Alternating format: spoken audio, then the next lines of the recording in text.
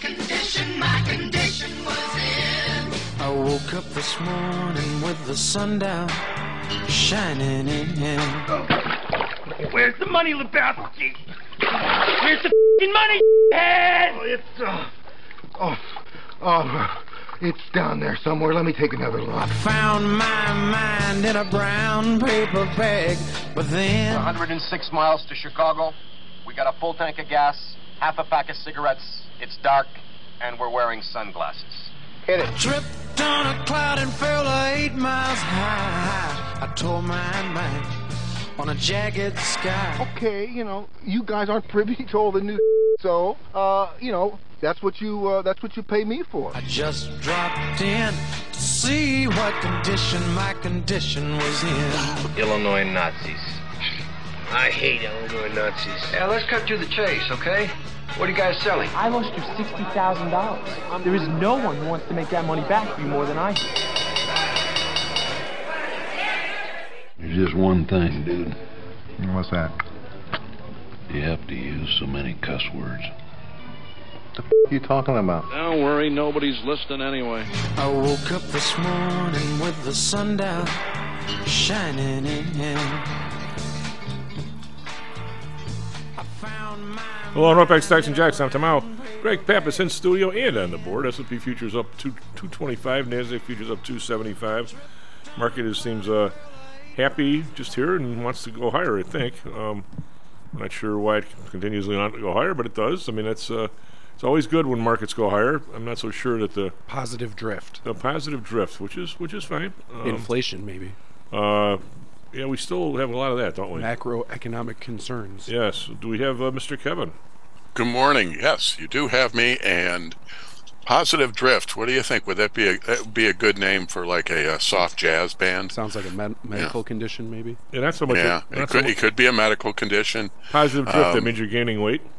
Yeah, it could be how about fantasy football team? Not so much a softball team. Nah. Not so much. My favorite for that is Vicious Wiener Dogs. Oh God. I don't know if you creatures that are on the show with me are changing me or whatever, or maybe everybody get me so much stuff going to interesting articles I'm getting from people. But I got two yesterday that just I don't think we can. How can I put this correctly? Never be the same. Yeah, well, we talk about stuff all the time, as both of you know, and it always seems to have there's somewhat of a theme to it, at least to me. Every once in a while, some article hits, and it just like takes everything we've been sort of been saying for months or years, and just kind of sits there and go, there it is. It's like the weirdest damn thing. I should have sent this to you yesterday, Kevin, but I didn't. We're in somewhat of a fast market. My IB was down, and I ended up, imagine me talking to some back office guy from God knows where, India or someplace. Oh, go to your computer and go do this, do it. Well, wait a minute. Start from the beginning. Where do I go? You got to do the screen share. Yeah, well, I wasn't going to do that. But anyway, go to this, go to that.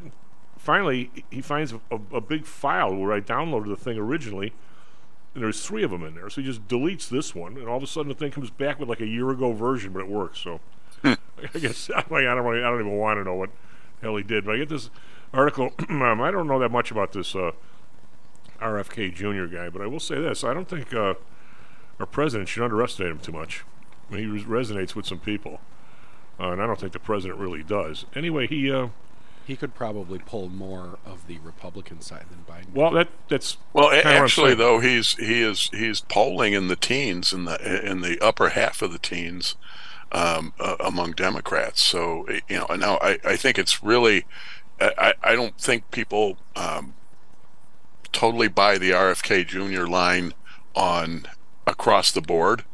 And there's a lot of stuff in there that would be cause for concern, but when it comes to a handful of things, he's got an audience, and he's got an audience that agrees with him very much so. So and he's done some real They did a movie, a whole movie skewering Fauci. There's a lot of things in there where that has a really, really strong audience. And so what it really tells me when he's polling such as he is that it is not that he's going to win. It's just that tells me that even among Democrats, there is a strong appetite for an alternative to Biden. What if Biden the drops problem is, I don't see anybody in their party that's a great alternative to Biden. That where you look and say, that person, that man, that woman would be great. Well, the thing that appeals to me, and I probably don't know much about his background as you do, but he's really not afraid to make a stand and say something, and like the CIA killed his family. Yeah, well, he says it. I'll tell you what, I've thought that forever. But it's incredible that you could say it. Well, I mean, this is America, and live. Well, and live, yeah. Well, yeah. That's if that's a problem, that's a problem. I mean, we've talked anecdotally, me from the economic side, you guys from, from the moon stuff the moon or whatever, but about the intimidation that went down during this COVID stuff. And I have a friend who's a doctor, happens to be a she, tells me she got a letter from state med board that if she said anything against the vaccines, they were going to revoke her license. Got to stay on message. Instead of stay on message. Now, this thing that he's talking about... you also had people threatening to pull the license for prescribing alternative treatments. Yep. And you also had... if you were part of a big conglomerate, they were telling people absolutely not. And then you even had pharmacists who would take a legitimately written prescription and say, I refuse to fill it. Well, I mean, the thing that's interesting about this was when you follow the money, you usually can say, duh. I mean, when people are, I don't know why, there must be differences in education or something, Kevin. People need to look forward and say, okay, if we do this, what's the likely outcome? And I don't think that is way too complicated. Well, I'm saying I'm going to put two stories here together. Last night, I was waiting for. I was so disgusted with my machine. I went over and had a huge workout, Kevin. So one of my buddies doesn't get off till 7:00, so I was done working out at 6:30. So I stopped downstairs, watched the Sox game, and then give him a ride home. But I'm watching this sports thing, and they're talking about some guy on one of the teams all of a sudden gets arrested for betting. Or not arrested, but they're looking into his betting. Well, anybody who sees this growth of sports betting doesn't think that there's going to be a problem down the line with a referee or a player really doesn't have a brain cell working. Yeah, we had him anyway. So just make it more available and see what happens. Well, anyway, this is an Epoch Times story, so I'm a little light on those things. But RFK Jr. says Fox News didn't know. I'm sure it's not just Fox. Now, I single out Fox. Didn't run negative vaccine stories to keep big pharma advertisers. There's anybody who doesn't think in this day of age and the amount of money these advertisers spend. That's a big contingent on Fox, right? Somehow your editorial stuff isn't swayed by that. Something's really wrong with you. I mean, I'm sorry. I mean, I don't know. I hate to say that to people, but duh. I mean, what is it? Money talks and BS walks, right? Well, is there anything that hasn't been sponsored by Pfizer and BioNTech lately? I'm waiting for the day, and I don't know who would have the stones to do it. And I don't know if this guy's the guy or whatever. Who the hell this guy is? Maybe the guy. I mean, I don't know who would have the stones after a campaign and after you need these people's money, and after the ability they have to absolutely skewer you. Now, I got to believe if this guy actually gets close and he says something about going after Big Pharma, somehow, some way, somebody will dig something out of his past where he, looked at some 10-year-old girl or something walking down the street, which he probably never did. That's a given.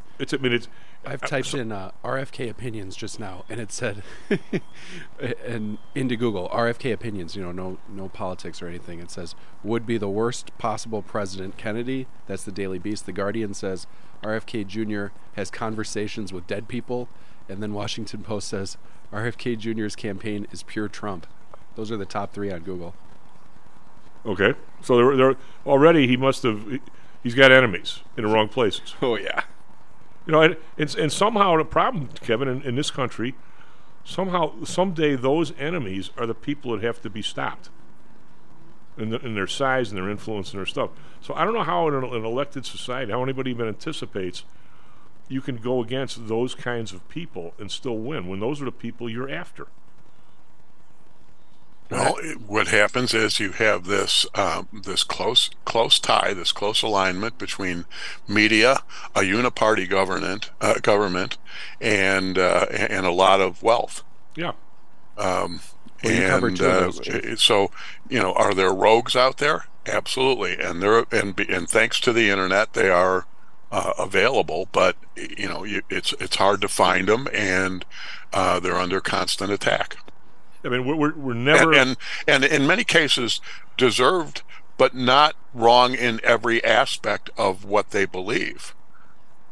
Well, even if they're wrong in some aspects of what they believe. Well, I mean, we don't really know. I mean, the people on the show. I mean, I'll admit 100%. I wouldn't not be able to tell you chapter and verse, how exactly. These people operate in terms of behind the scenes and who, the drug companies and so forth. Plus, Pfizer's not even in the U.S., is it? Or maybe it is. I'm not sure.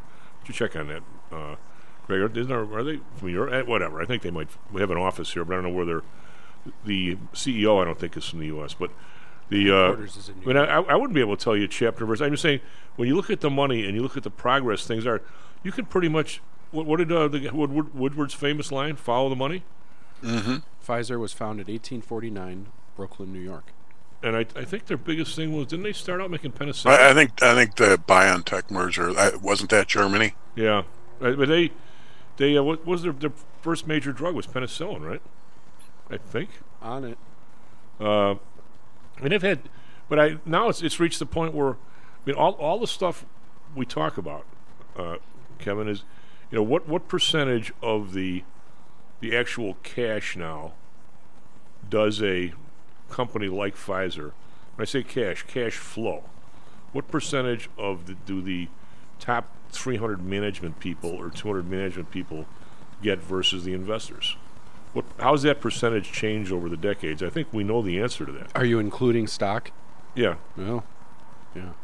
And I think to where these people that are just essentially employees, but they're movie star employees running these places. They've become the rulers of the world, and I don't know that that's a real plus. They're not elected by anybody. They're not as well. Jamie Dimon might run for president, right? Well, like I said, I mean, that guy. I wouldn't trust him as far as whatever. But I just, everything these people say is their own stuff. I don't. How about what's his name from Disney? Bob Iger. Yeah, well, he's president material. Well, anybody who they look at on TV and see their face, they think is president material. How do you think Trump got in? Because he was on TV. But somehow, I guess we get what we deserve, Kevin, or whatever. But I don't. The other one here's another guy that I probably wasn't all that happy when he got in there, but now I'm changing my tune on him. I'm reading the stories to Kevin. This is like the other way around here. But we'll leave RFK for a second. But the U.S. Supreme Court, some lady, and I don't know. Of course, you never get the whole story, but she's got a $2.1 million civil penalty from the IRS. Now the Supreme Court, get a load of this. Supreme Court denied granting a hearing to an 82-year-old woman, Monica Toth, who was embroiled in a battle with the Internal Revenue Service. Although Justice Neil Gorsuch, who, by the way, I'm starting to get a huge respect for. I don't know. I'm willing to say I might have been wrong about this guy. Signaled that he would hear the case. The other 8 won't do it. It doesn't matter which side they're on. They don't want to do it. The Supreme Court receives thousands of cases each year and denies the vast majority of them. In January, the High Court turned away Toth's appeal over a $2.1 million penalty that the IRS imposed on Toth after she didn't report a foreign bank account. $2.1 million? On Monday, the Supreme Court again turned it away, blah, blah, blah. The petition for rehearing is denied. Justice Gorsuch would grant the petition for rehearing, which means the lower court might look at it because he wrote a very strong opinion. But the... how much is that bank account? Whoa, well, here excessive fines clause should serve as a key check on economic sanctions. But they're saying it's against the Eighth Amendment, according to their attorneys, cruel and unusual punishment. because it's a civil penalty, but yet it's intended to be an example to other people.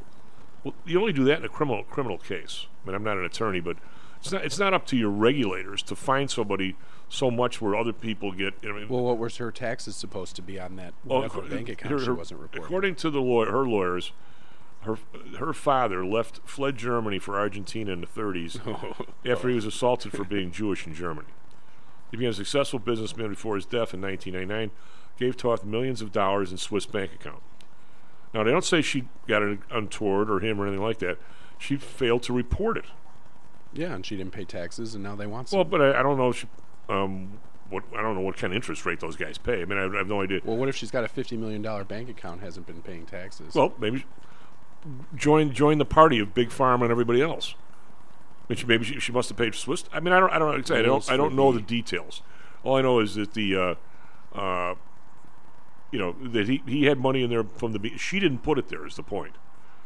Okay, so it says in 2012 the IRS imposed a $2.17 million civil penalty, saying her failure in 2007 to report the account on a so-called FBAR form, or whatever that is, was willful. After she did not pay, the government won a judgment against her for the $2.7 million, plus nearly $1 million in late fees and interest. So now they're up to plus 3.17. I don't understand this. The Boston-based U.S. Circuit Court of Appeals had early ruled that the Eighth Amendment's protection did not apply in her case because the IRS's civil penalty was not tied to any criminal sanction and served a remedial purpose. Sounds like double talk to me. Yeah, and then I don't know. What if she was really cheating?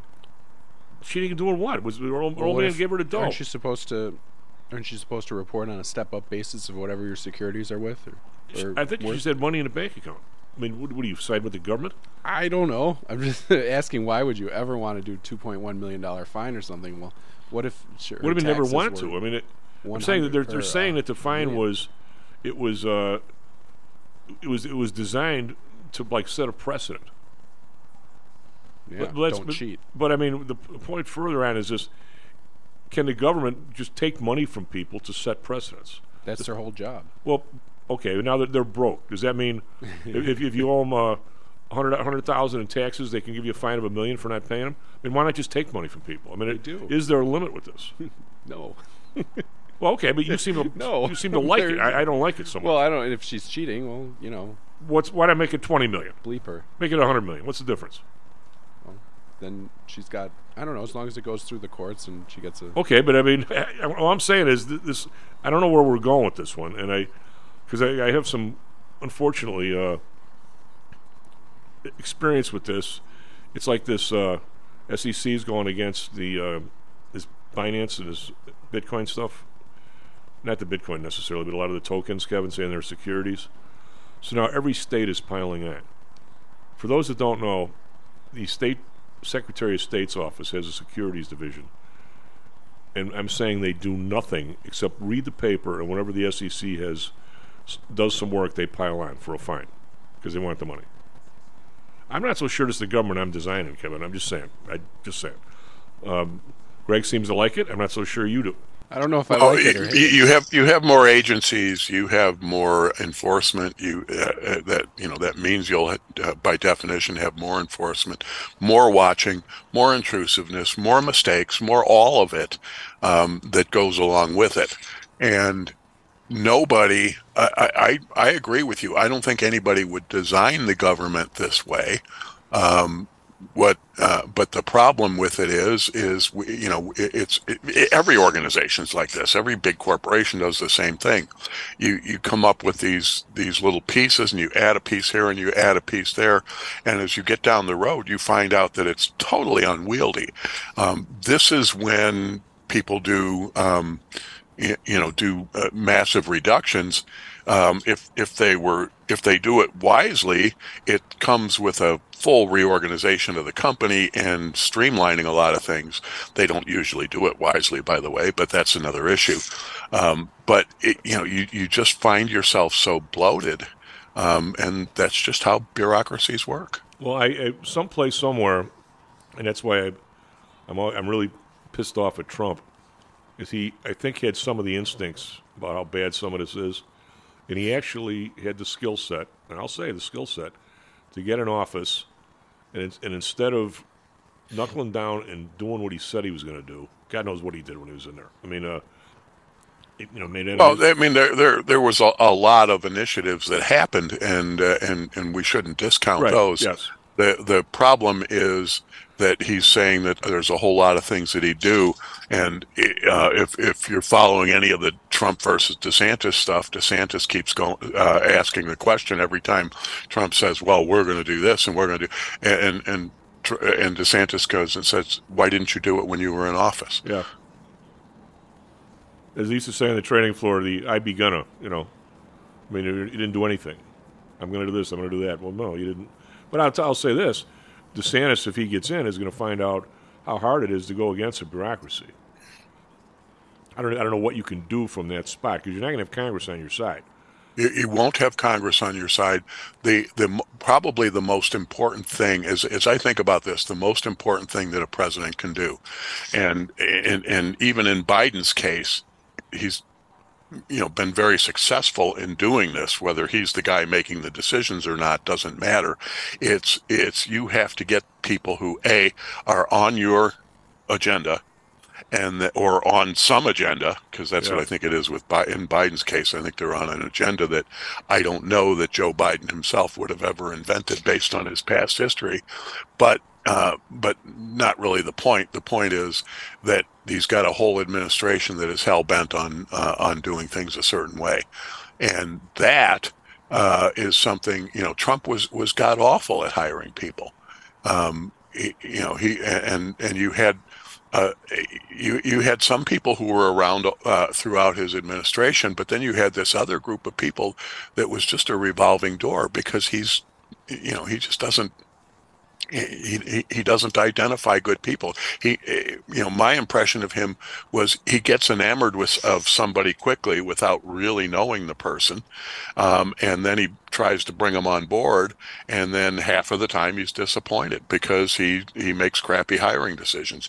And he's used to living in a world, or he was used to living in a world, where you just said, well, bring him on board. If it doesn't work, we'll fire him. Well, in government, you have to have a bunch of people who are willing to fight to the death, because you're going to get so much resistance. You still may not be able to get done all of what you need to get done, or even half of what you need to get done, but without a really strong army, basically an army of people who are on your agenda, nothing's going to get done. Well, you need an individual, which is really hard to do.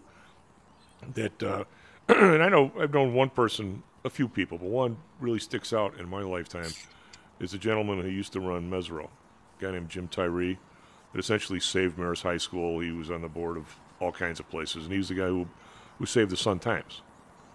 For the whatever it is shape it's in, at least it's here.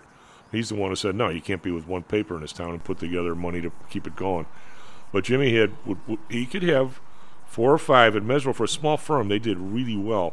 He put 4 or 5 really strong personality people that probably could never, if they sat in a car from here to Seattle, they'd all be dead by Iowa. They probably could never get along because they were very strong-minded people, but Jimmy could deal with that. He could deal with people that had really strong, he was never intimidated, he was just a little bit stronger. And I can't imagine, who was the guy from Exxon, who I think actually was Rex Tillerson. Yeah, was a terrific guy. I can't imagine him and Trump in the same room. And the difference in intellect is night and day. Well, it's partly intellect, and it's partly just a willingness to listen. Ultimately, the way it has to work, and this is just one of those management things in general, is you have to be able to put the people, the decision makers, in the room, and there's a decision maker who is usually the CEO, or in this case, the president, who is going to finally say, okay, we're going to lock down, and here's what we're going to do. We're going to lock down the conversation. But you have a really robust conversation with people disagreeing and then you have to have all of those people who disagree with each other and who have sides. You have to be a consensus builder, and consensus doesn't mean I have 50% plus one of the votes. It means everybody who isn't getting their way can at least live with what you're going to decide, and now you have consensus and you decide, and everybody then has to go out to the rest of the world, whether it's the rest of your employees at your business or whether it's the rest of the political world, and say, here is what we are doing, here is what we decided and what we are doing. And I didn't see a lot of evidence of that from the Trump administration. What do they say in real quick? What do they say in Star Trek? I was a Trekkie, where the young kid had his first actual. He had people underneath him, and he said he didn't know what to do. And then Riker says to him, "What would Picard do?" And he said, "Well, that's easy. He would ask everybody's opinion. Everybody would be free to give it, and then he would make his decision. And everybody jumped right behind it and jumped on board." He goes, "That's the essence of leadership. Go do it." He said, that is, but that also requires trust. Yeah, trust from the top and trust among the leadership group, and that was the place where when Trump would make bad hires, it was people with other agendas. They didn't trust each other, so it makes it a problem. It was going to be a problem. SP futures up 1, Nasdaq futures unchanged. Not sure exactly why we're stopping this week, but we are actually the Russell was way up yesterday, so we've had movement within the market. We'll talk about that when Russell's on. We'll be right back. Stocks and Jacks. How much confidence do you have that your investments will make you wealthy? Do you truly know the odds? Welcome to Luckbox. The control freaks guide to life, money, and probability. Luckbox shows you how to gauge the likelihood of success before you commit to an investment or any other decision. And Luckbox is free for 1 year at luckboxmagazine.com/jocks. Each new issue dives deep into the current investing climate, separates the signal from the noise with relevant trade ideas, and equips you with cutting-edge tactics you don't already know. Luckbox is the essential magazine for proactive investors who are hell-bent on pursuing life, luxury, and happiness through sports, fitness, travel, food, spirits, music, and a whole lot more. Smart investors don't bet on possibilities, they play the probabilities. Luckbox is $7.99 on newsstands, but you can subscribe for 10 free digital issues at luckboxmagazine.com/jocks. Don't rely on luck. Get Luckbox at luckboxmagazine.com/jocks. Is your business being challenged by the complexities surrounding healthcare reform or other matters related to human resources management? If so, then Cognos HR can help. A longtime friend and contributor to the Stocks and Jocks radio program, Cognos HR provides its clients with a perfect blend of strategic consulting and day-to-day HR management to drive overall improvement in business performance. Companies that join the Cognos HR family are better able to manage healthcare costs, enhance benefit offerings, and improve employee satisfaction by leveraging our access to Fortune 500 benefits. Our innovative onboarding and payroll technology, along with our constant attention to detail, enables us to provide the highest level of quality service to our clients. Now, your time and energy can be focused on generating business and increasing your bottom line. We'll take care of the rest. For more information, call us at 630-401-8810 or search us on the web at cognoshr.com. Cognos HR, innovation in human resources. Licensed in Illinois and Arizona. Stocks, jocks, Stocks and Jocks. Stocks and jocks. You are out of control. Here, right now, right here, right now, right now.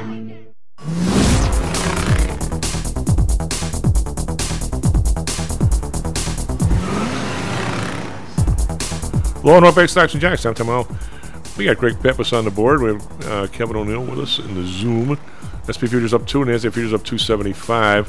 We got Dow futures down 21, so not hardly anything going on here this morning. Over in Europe, we've got DAX is up 20 cents. Boy, that's a snoozer. FTSE up 9. Call that flat. CAC around down 2. Call that flat. So we're not exactly sure after a big rally last week why this week we decided to rest. Nikkei, however, is heading south for the first time in a long time after a 30-year high. Down 593, that's almost 2%. Hang Seng up 152.8%. Shanghai up 2, let's call that flat. The amazing disconnect between the Japanese markets and the Chinese markets on a daily basis. We'll have to ask Russell about that because I'm not exactly sure why that is. Yesterday, Dow was up 10, S&P up 10, NASDAQ up 46, so just a little bit to the upside. Bonds down 1 basis point, 3.68. The Bund unchanged, 2.37. Japan unchanged, 0.42. We got oil back up over $70, 72.44, so up almost 1% last night, 70 cents. Went up 69 cents, 76.98. Natural gas unchanged at 226. RBOB unchanged at 256. So not much going on in the oil patch.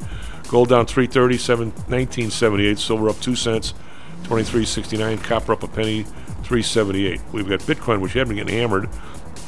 Done a little bit again today, down $60, 26,903, and the U.S. dollar is a little bit down. A pound is 1.24, back over 1.24, and the euro is back over 1.07 and 1.071. So kind of quiet in this range, but up down a little bit on a daily basis. Greg, what do you got for us? Traffic, weather, sports. Sox good, Cubs not so good. Morning, everyone. 6:35 a.m. in Chicago here, 72 degrees. Abundant sunshine, high of 72, which is now, tonight, probably about 56. Phoenix, we've got 93 right now. At night, probably about 67, clear skies the whole day through. Traffic inbound Edens, Kennedy to Montrose, 22 minutes, or Kennedy, Montrose to the interchange, 22 minutes.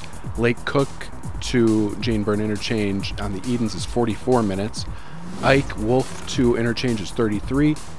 On the Dan Ryan, we've got 95th to the interchange 18. Stevenson is 31 from 294 to the Dan Ryan.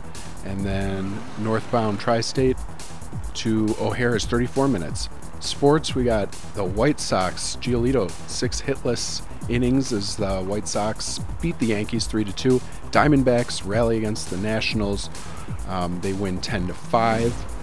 And then Trout comes up big in the Angels 7-4 victory over the Cubs. Cubs are up 4-zip. Yeah. And don't score again the rest of the way. Yeah, that was Ohtani, I think. Well, they put what's his name in the Sox game? Hendricks, the guy who's a cancer survivor. Yeah, that was his first one back. Well, his first save. Well, the first pitch, the guy loses it. Oops. Yeah, it was 3-1. All of a sudden, oops is right. Yeah. Then he throws 2 balls. I don't think I've ever seen a ball. I've seen him short before. I'm going to say that the announcer goes, that didn't go halfway before it hit the ground. Yeah. It was really something. But then he righted the ship. Yeah, the Cubs not so much. But yeah, we got basketball tonight. Yeah. Nuggets are 2.5-point favorites. Over/unders 214.5, so it might be a shootout. And the biggest news, best for last, the PGA Tour and Live Golf announced a merger yesterday. So how about that? That's all. Yeah, that's really something. What do you?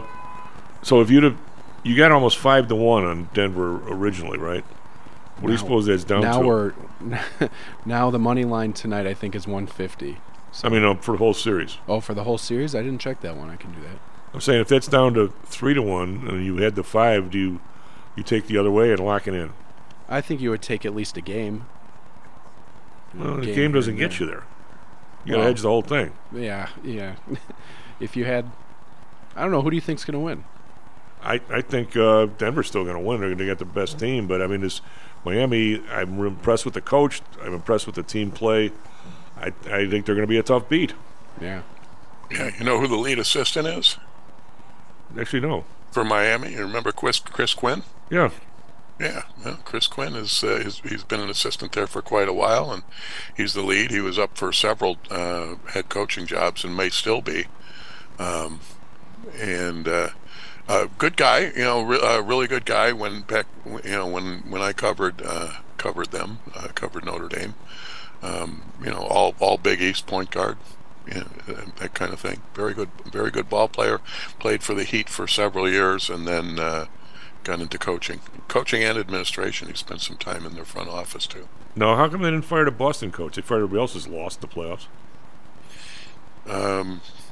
Good question. And I don't have an answer for you. Hey, I don't want to beat this one to death. I'm going to beat it up a little bit more here, this Supreme Court thing. Because this is what Gorsuch wrote, and this is what really struck it with me. It's just a little bit. I'll read it. This is in Gorsuch's dissenting opinion. And this is the part I have a problem with, even though Greg seems to think it's okay. The government did not calculate Ms. Toth's penalty with reference to any losses or expenses that had occurred. The government imposed its penalty to punish her, and in that way deter others. Even supposing, however, that Mrs. Toth's penalty bore both punitive and compensatory purposes, it would still merit constitutional review. Under our cases, a fine that serves even in part to punish is subject to analysis under the excessive fine clause. And it's that his attorney said that Gorsuch is the only judge who realized that this is what was at stake. And individuals like Monica are left helpless to the whims of the government, no matter what size of the penalty that it picks. And they're saying that these types of things, Clark Neely from the Cato Institute also speculated federal agents might make similar moves against law-abiding citizens as it goes deeper into debt. I think this is a big deal, Kevin. I really do, and I'm surprised the other 8 judges poo-pooed it. Just saying. Yeah, I'd have to go read the opinions and well, I don't know if there was one here. You don't think there was a no? dissenting opinion? They just said they weren't going to hear it. They just say no thanks. We're not. Yeah, and he wrote a dissenting opinion to their no thanks, essentially. So he's out on his own on this one. I think don't they give a reasoning why? I don't think so. When they say no, I don't think so. They send it back to the other guys. Yeah, if they have to give reasons on everything, that's going to be. Yeah, they don't. Well, I'd like to think they have a reason. One would think, but evidently he. They can just look at it and go, well, that we don't have jurisdiction, or we don't have, the plaintiff doesn't have the standing. I mean, that's all the routine stuff. Wouldn't they say that? Well, there'll be a list of reasons, but I'm saying nothing. It's unusual, I think, for one of the guys to write a dissenting view of this, of them not hearing a case. I don't think that happens very often. What's the case called again? Maybe I'll put this in the links for... Toth versus... they name it in here. What the hell is it? It's not on the emergency docket. No, it's... cases. It's here someplace. Toth versus United States. Supreme Court number 22-177. All right, I'll throw that up in the links. Yeah, it's... I get very nervous when this happens. I see what happens in the securities world. And the thing that everybody wonders, where does this chief guy get the things that piss him off? Well, here's what pisses me off, and I don't know if anybody knows this. Some people do. Obviously, we have some pretty smart listeners. The regulatory function used to be the exchanges. They were self-regulating. Okay, the SEC and the NASDAQ took over a big part of it. The NASD. NASDAQ is the trading system. The NASD was that group. Well, somewhere along the line, I'm going to say a bunch of years ago, as a matter of fact, the lady who was the head of FINRA became the head of the SEC, and she was I think a Notre Dame grad. Well, FINRA is now a for-profit regulatory group. So they've taken over all the regulatory groups from the... Well, the government has outsourced. They've outsourced, essentially, CBOE no longer does... They probably have some sort of a regulatory group, but they've essentially outsourced all regulation to FINRA. And FINRA is a for-profit organization. So the person who runs FINRA gets paid, get bonuses based on the fines. And I think that is horse bleep and have from day one. So that's kind of the thing behind my beating this one up this morning, Kevin. So sorry if I did that. I don't think that's a good structure at all. Just saying. Yeah. And you know that better than I do, so I'm not even going to argue the case with you. Well, I mean, what if your city police department became a for-profit group, and every time somebody gave a speeding ticket, whether you needed it or not, gets a bonus? Well, are they not a for-profit group? Isn't there? We're behind on our ticketing this month. It's time for us to do some catch up. So well, it's one thing to go out and try a little harder. But you don't have to try hard to get speeding tickets now. You just don't want to pull a guy over. Nobody wants to pull him over. But I mean, you don't have to try to find somebody. I would say, Kevin, and if you were to say over 95 miles an hour, you get your car impounded. You and I, we could take 200 cars off the Ryan in 2 days. Just saying. I saw a guy pull in front of the bus. You could. I wouldn't want any part of the job. I wouldn't want any part of the job. No, I'd have to have a bunch of people with us. But anywho, but that's. So what we were talking last week, kind of without you, a little bit about is any of the stuff with the jobs? You've mentioned there's some layoffs around. There's still people hiring in some areas. Are we starting to get some people through the education system to filling out some of the jobs we're looking for? I was reading yesterday that who's got the new chip plant down in Phoenix? Somebody. Oh, that's Intel, I think. They're talking about like 4,000 people are trying to hire now. What would that skill set be, would you think? And how much do they have to? Is the first thing they have to do is put together, 50 instructors there to teach people the Intel way and and just start a little bit at a time, or how would they even go about doing something like that? Yeah, I don't know what the skill set. I've never been in a chip factory, so it would be real interesting to see. I mean, obviously there's the standard stuff where you have warehousing and you have distribution and all of that. But what goes into the manufacture, what kind of robotics they use, what kind of technology is behind it, I'm not really schooled in that, and so I can't tell you the specifics. I would imagine, however, that that people who really do know robotics and automated production and so on would have to be part of it, because I don't know how you would make those things. I mean, it's not like people are manually putting together chips. Well, you need about $40 Let me see if I can put a yeah. billion transistors on this little wafer. Yeah.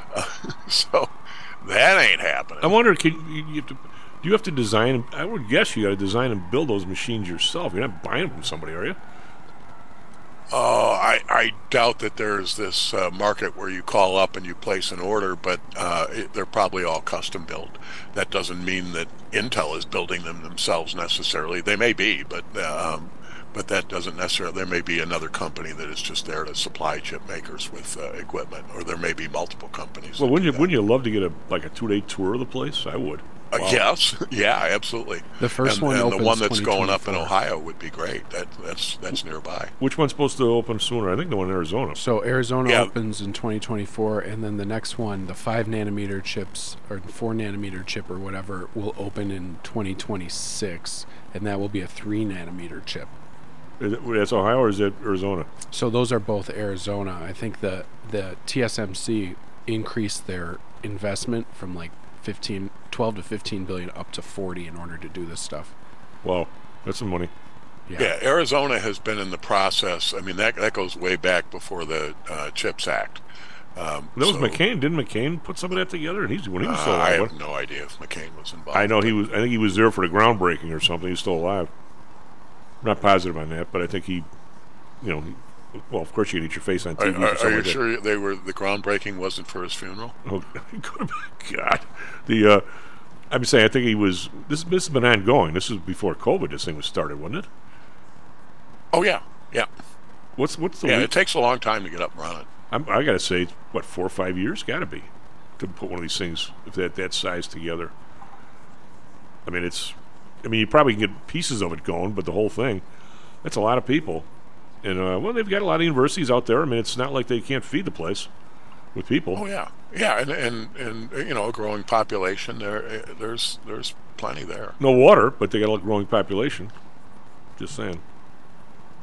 It always is fascinating. I know that listeners maybe get bored with it, but the water rights fight in the West is always really something. How everybody's water comes from some other place, and it's really, if you live in Chicago, where normally there's water all over in a drought now, you don't really see that the big fight for water is like between a Denver suburb and a Phoenix suburb, but it really is.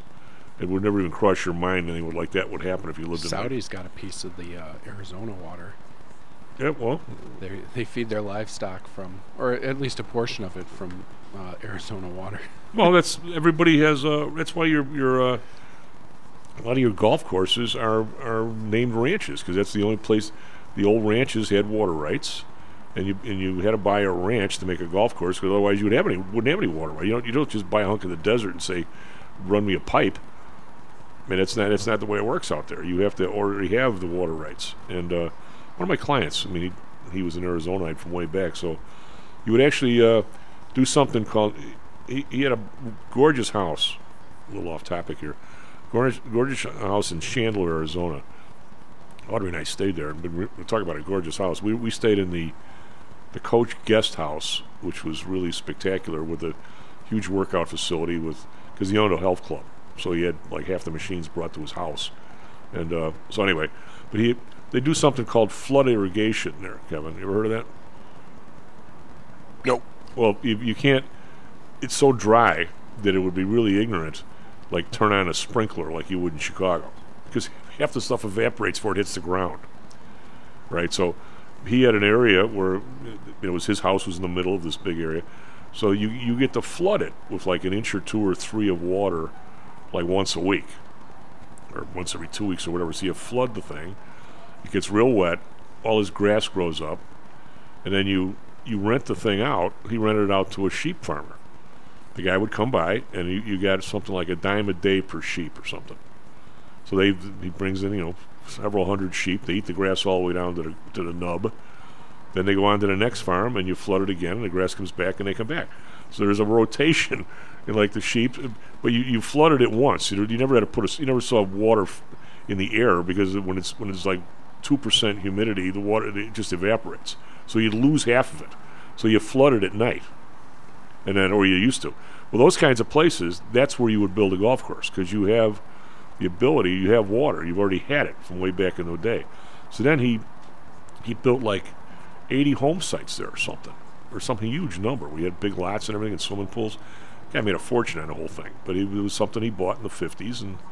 But flood irrigation, I never heard that term until I went out there. It's pretty. But if you didn't have it from way back, you don't get it.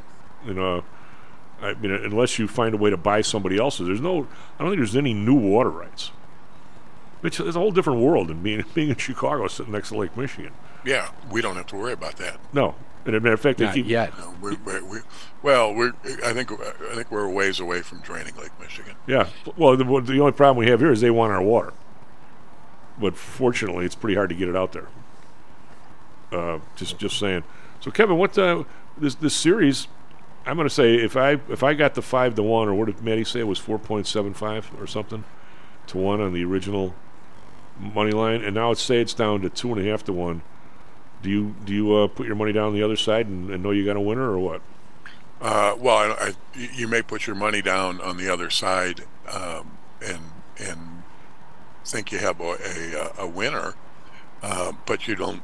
But you may be just saying I'm taking a shot, and if I win, I win, and you try not to bet more than you can afford to lose. But it may be time to take a flyer where you never would have before. Well, it's. I'm going to work this into trading for those. If you were to, for instance, if you were to buy a stock down at like 40 or something, and it runs up to 60, something you might want to buy the 55 puts and lock in something. All right, so you're going to pay the money for the puts, but now you can sell it at 50 if it keeps going. You want it, but now if you got 5-1. And you put $1,000 down. Okay, so if you win, you make $5,000, you get a $6,000 payoff. Well, now if it's 2.5 to 1, and you bet it the other way, you essentially locked in $2,500, right, Greg? If you want to lock it up. Yeah, so you can lock in $2,500 and say, I'll just take it. You got to pay juice too. A little bit of juice. Well, yeah, a little bit of something. You got to wet your beak, right? Well, but ultimately the point is the thing worth watching. It really gets down to this, and what we've seen with the other teams against Miami is Miami. A, they'll take a punch, and B, they're really scrappy. So you go into the series with Miami thinking we got these guys. We're the big favorite. We're going to win. And then they lose a game and they say no big deal. We have a whole series to win here. And then they win another one, and now you get to panic. And panic's not a good way to play either. You can be very motivated. You can say I better get my butt in gear and go.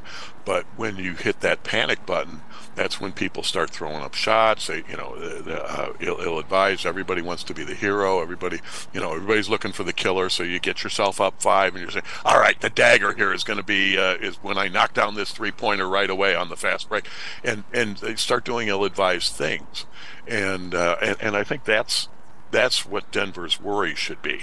As long as they stay within themselves, and the Bulls were really good at this when they'd lose a game in a series back in their championship years.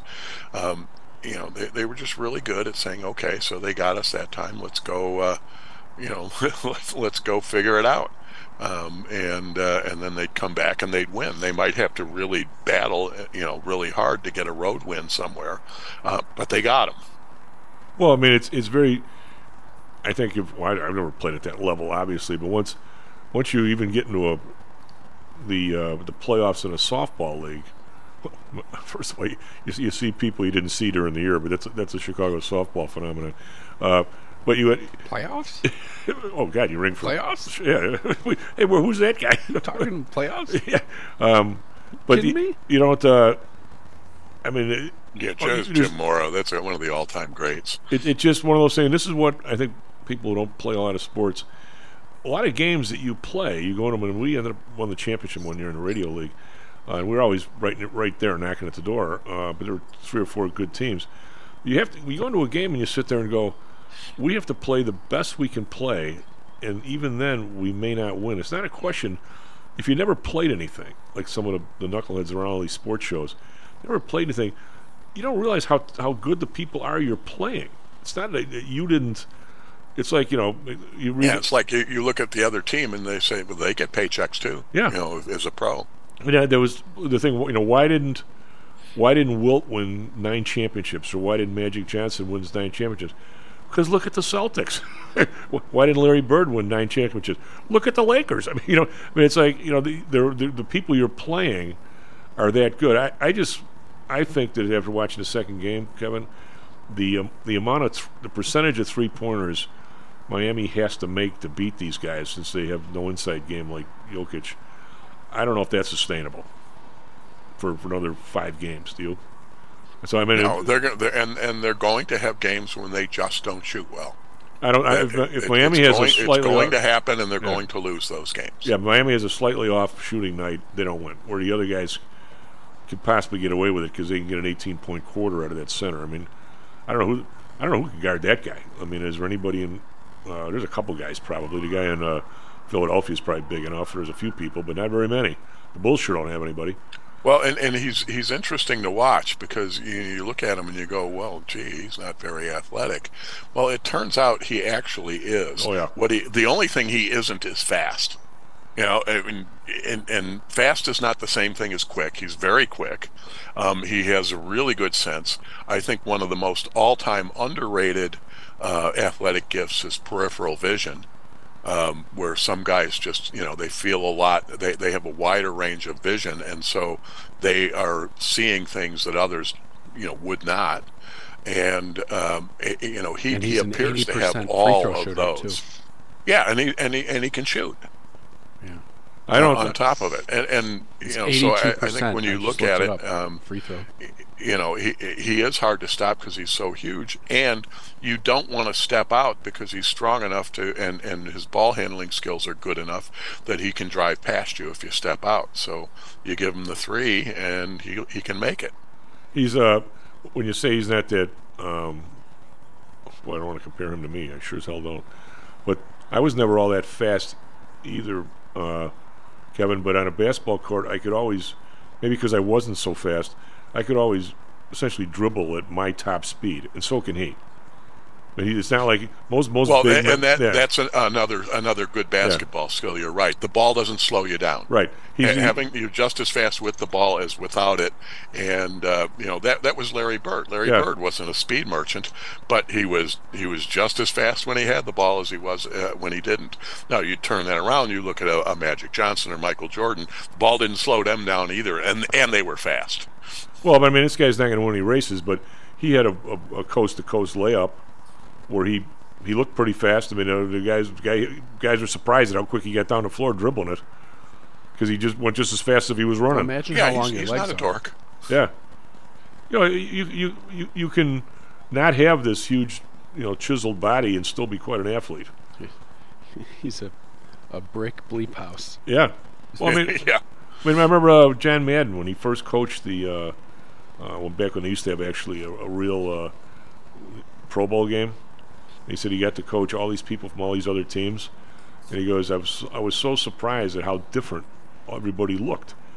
There were guys that should have been in Mr. Universe and were absolutely chiseled. There were other guys that almost looked a little dumpy. There was other guys, he goes, but they all were just as good. They all had the heart, they all had the skills, they all had the foot speed. It's you can't really tell by looking at somebody how good of an athlete they are. And I think it's true to a lot of extent because basketball, like you said, my buddy Bill Moriarty. Bill's a good ball player, but he was the guy. He heard all about this Larry Bird when he was in college in Indiana. So he drove to wherever the hell Indiana State is. He drives down for a game in his old VW Volkswagen or Bug, and Next day, he can't wait to call me, and he goes, I saw this guy Larry Bird play last night. God, is he good. He's better than anybody says he is.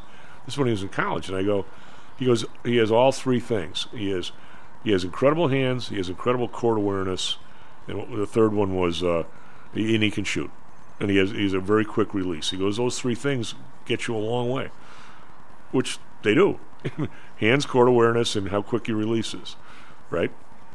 Mm-hmm. I mean, and so you look. See, people tend to think of athleticism as just running and jumping, and your point and my point are the same. That there is so much more to it than that. Those are really good things to have. To be really fast and be able to jump really high is really good in basketball, but you need all the rest. And if those, and how many times have we seen the great athlete who wasn't a great ball player because he didn't have the other stuff? Right. I mean, you look at a guy. We're going to go here in a second, but the Cubs have this guy Nico Horner. When they brought him up, what 3 or 4 guys got hurt? Was it like 3 years ago before COVID? And he was he even 20? They bring him up out of Double-A just to play second base. You watch the guy one game and you sit there and go, he knows where he's supposed to stand. He reads the ball off the bat very well on anything hit to him. He knows how to run the bases. This kid's going to be good. And sure enough, he is. And there's a sense about him. He knows the speed of the game, the speed of the players. He has a certain sense to him. What's that? That's just the way that is. Anyway, Kevin, thank you very much, buddy. Talk to you on Friday. SP Futures up 550. NASDAQ Futures up 21. Looks like the rally is going to keep going here. We'll be right back with the professor, Russell Rhodes. What's that? Playoffs? Don't talk about playoffs. You kidding me? Playoffs? Are you one of the millions of people who suffer with pain? Do you wake up in the morning with stiffness in the lower back or neck? Why are you using medication to cover up the symptoms without treating the actual cause? Painkillers, muscle relaxants, and anti-inflammatories are not the answer. At ChiroMed, physicians are trained to detect the cause of your symptoms and to correct the underlying problem. If you're ready to listen to common sense and do what it takes to make changes in your body that can affect your health for the rest of your life, give ChiroMed a call and set up a complimentary consultation. They are located in Orland Park and can be reached at 708-403-2727. 20,000 patients over 22 years have been treated at ChiroMed, and over 90% of them have had positive results without medication or expensive surgery. Isn't it time you did something good for your body too?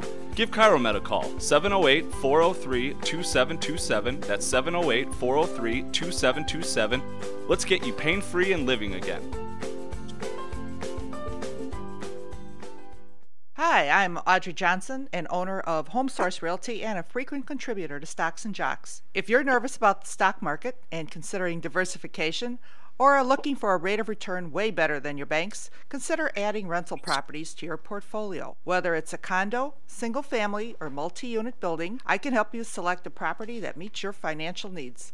Call or text me at 708-349-3456. That's 708-349-3456, or visit my website at myhomesourcerealty.com. That's myhomesourcerealty.com.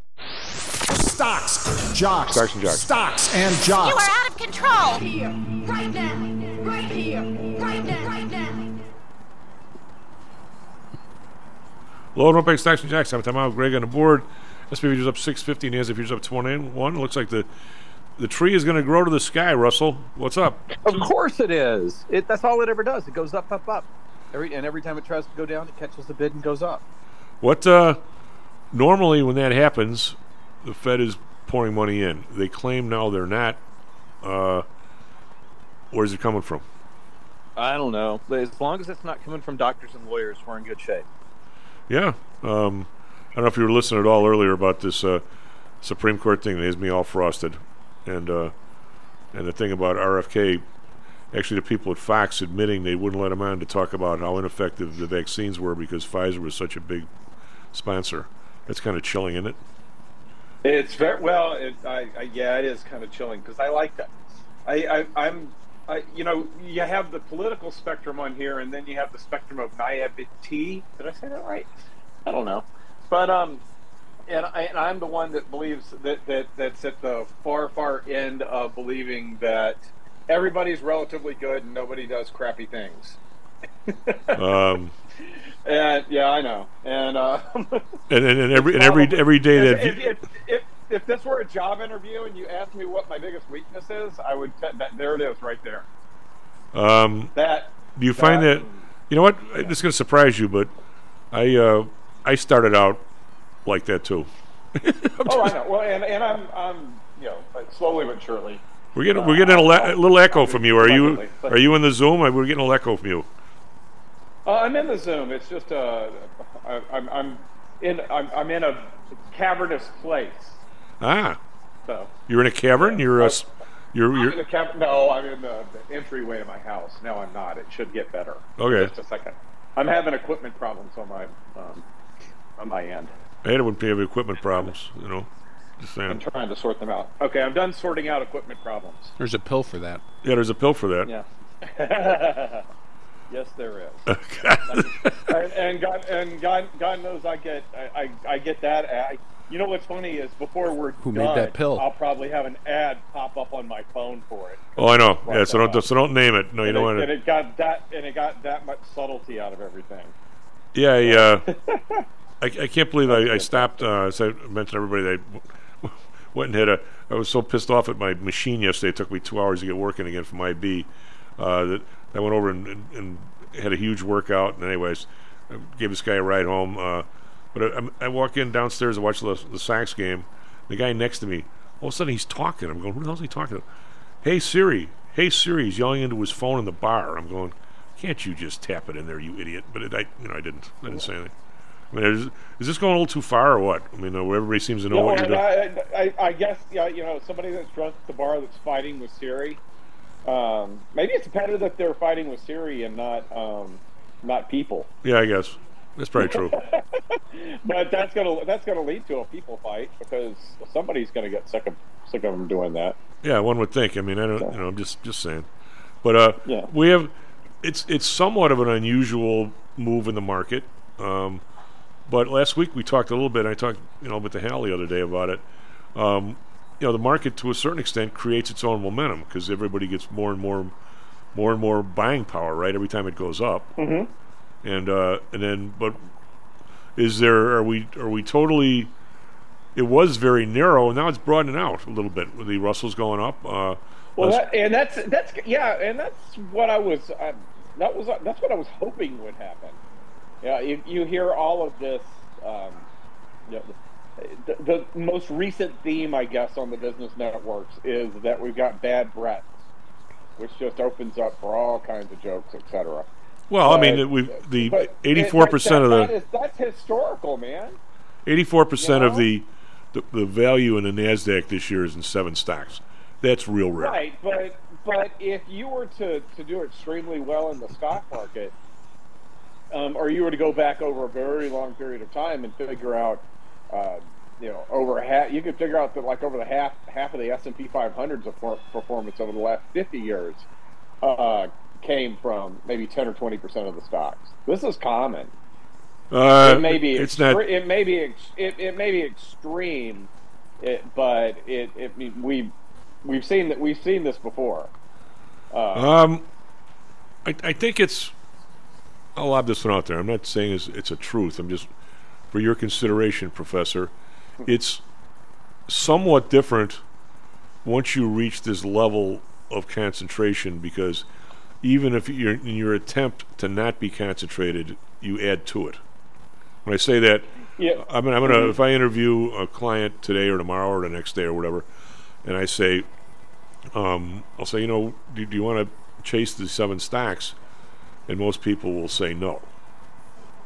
Maybe some will say yes, or I might say, actually, I don't. One thing I have been saying lately is if we want to talk about these 7 stocks, I'd rather be in the QQQ because they're over to 7 or what? 55% of the QQQs now is more than that, isn't it? Maybe 60%. Yeah, usually and before we've had a large cap concentrated tech rally, on average, usually between 50 and 60% of the Nasdaq's market cap was the top 10 stocks. Right. So what I'm saying is so now I haven't looked at the numbers now, but now you're probably dead on that it's either those 10 are a larger percentage or you can get to half of the market capitalization using maybe 5 companies. No problem. Both Microsoft and Apple have a higher move in their capital this year than the entire 93 stocks, other 93 stocks. But what I'm saying is, if I was going to, if Grandpa Russell wants to drop me, a big bunch of money to manage, we would have, several conversations. But one of them would be, so do you want to, the stocks that are taking off and racing? But if somebody says I want to be involved in there, I, for one, other people, maybe have this skill or tell people they do. I wouldn't want to be the guy that picks 1 or 2 of the 7 with the hope that I pick the right 1 or 2. That's just not. Mm-hmm. I've never felt that was my skill set since day one on the floor. When you have to trade every day for a living, and you walk in and say, "There's 4 stocks in my crowd. Well, that one's going up, that one's going down. These 2 are unchanged." You lose that. You lose your pride on that pretty quick, right? Because you really can't do that. So, but if I were to say to somebody, if you want to participate, let's be in the QQQs because then we're all of them. But and then somebody and I buy $400,000 worth of Qs for XYZ client today. Whether I hedge it or don't hedge it, that would be up to the individual client and his needs. But the point is, I just put 240 into 7 stocks that I might not even like. So it's totally exacerbated by people might say, I don't want to put my money in those stocks because they're up too high. I'm going to put them in the S&P. Well, you're still buying them. So I don't know if this phenomenon was not quite like that 30 years ago. And what's funny is if you're saying I don't want to be in those stocks, but I want to be, within the S&P 500. If you're not going to be, and when you just take everything and put it in a SPY ETF, you're equally weighted now. You're not even underweighted the stocks that you don't like. Right. But I think if you explain it like that, well, then if you're going to do that, well, you said you didn't like Apple, putting you in the S&P 500, 5, 6, 7% of your portfolio is now in Apple. Yeah. Yeah, Apple and Microsoft both are 7%. They're both 7%, Greg says Apple and Microsoft now. Of the Qs or the SPY? SPY. Really? Yeah. Wow. I would not have guessed that. They're double digits in the Qs. Even the last time I ran the numbers, I think Apple was 12 and Microsoft was 10% of the Qs. Well, it's weird because those 2 have always been about a fifth under normal circumstances. Well, when I say we, I'm no longer even a member, but when I was on the CBOE board, it's probably before Russell, somebody had an idea of getting an ETF together on the auto industry, and no matter how you sliced it, this is when you still had Delphi and you had there's a million companies. They had a couple tire companies. Firestone was in there, and maybe Goodrich and Goodyear, and they had a group of like 20 of them. But no matter how you took the knife and sliced it, General Motors, Ford, and at the time Chrysler were still going to be 55-60% of the index. Mm-hmm. So we're almost to the point. I think, Russell, and I don't know how you do this. We're almost to the point where there ought to be this 7. I don't know how you would adjust the 7 in and out because some of the 7 does change. How you would say, I want an index of the bottom 93 stocks in the QQQs. You almost want to split them off. Well, the way the closest thing to doing that's simple is the equal weighted index. Where they reset periodically reset the index to each of the 100 names being 2% of the portfolio. Yeah, that's like RSP or EQL. And there are equal weighted ETFs out there. So I've been playing the catch up by shifting from NASDAQ to the Russell 2000 because I just feel like the spread between the two is way too much. Yeah. And when I do that, I'm definitely not in any of those really big stocks, for sure. Well, I have some money to put to work today, and I think we're going to probably put it in the Russell. The only thing I'm pissed about, we should have done it last Thursday. Well, okay. Yeah. So, I used to have, every time I'd say something like that, I used to work for a manager that would say, shoulda, coulda, woulda. Well, yeah, but I mean, He would just say it that way, and I'm like, God damn, stop saying that. Well, 2 and 3% moves, 2 and 3 days in a row on an index. I know, and I know I'm maybe I'm talking old time trading, but these kinds of moves generally were not bull market moves. I mean, you never had big up days in a bull market. You had bear market rallies, which would rip your face off. But there's like, two opposite ends of the of the magnet. Russell, one is, when it keeps going up, you have more and more buying power. You want more and more money, right? Yet the other side of the coin is there is some level of some place of which what you're buying is just not, quote, worth it. Now, worth it is a different word in today's world. I mean, but if there are people that believe, that if they passed a law that says you can only buy the stocks and you can never sell them, that in 6 months we'd all be rich. But you can't really create wealth that way. It seems like you can, but in the end of the day, you sort of can't. Depending on, you're an economics professor. The guys that I learned from, and maybe they're wrong now, but they said, look, at the end of the day, the wealth of a nation is all the stuff that you have, your cars, your bridges, your houses, the intellectual things you have in your population. The human capital, for lack of a better term, and then all the currency does is put a price on it. You can't. It is what it is. You can't double it. You can't triple it by tripling your currency. And that's the school I learned from. But now I think I'm a voice in the wilderness. Now it's all. If we can get the market up, we're going to be wealthy. It's not like if I earn enough for the next year to have a kid through college, and oh, by the way, now there's a human being with a lot more knowledge, and oh, by the way, I've got a bass boat. That's not how we count things anymore. It doesn't appear.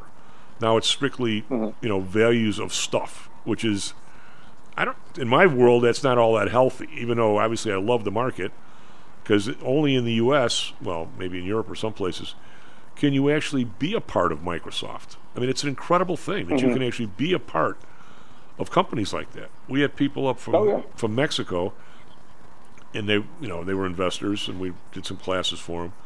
Whole different point of view of the world. We had a bunch of cocktails this one place, and they said, well, Tom, what's your view of I said, in Mexico, I said it would be nice one of these days for people to make a good salary.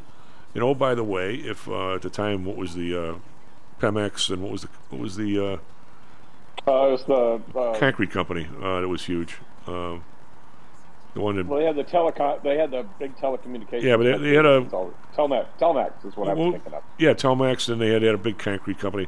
I said the idea for the average person in Mexico being able to own a piece of AT&T, and they looked at me like I had 4 heads, and I said, why would we ever want that? Why would we ever want those people to own anything?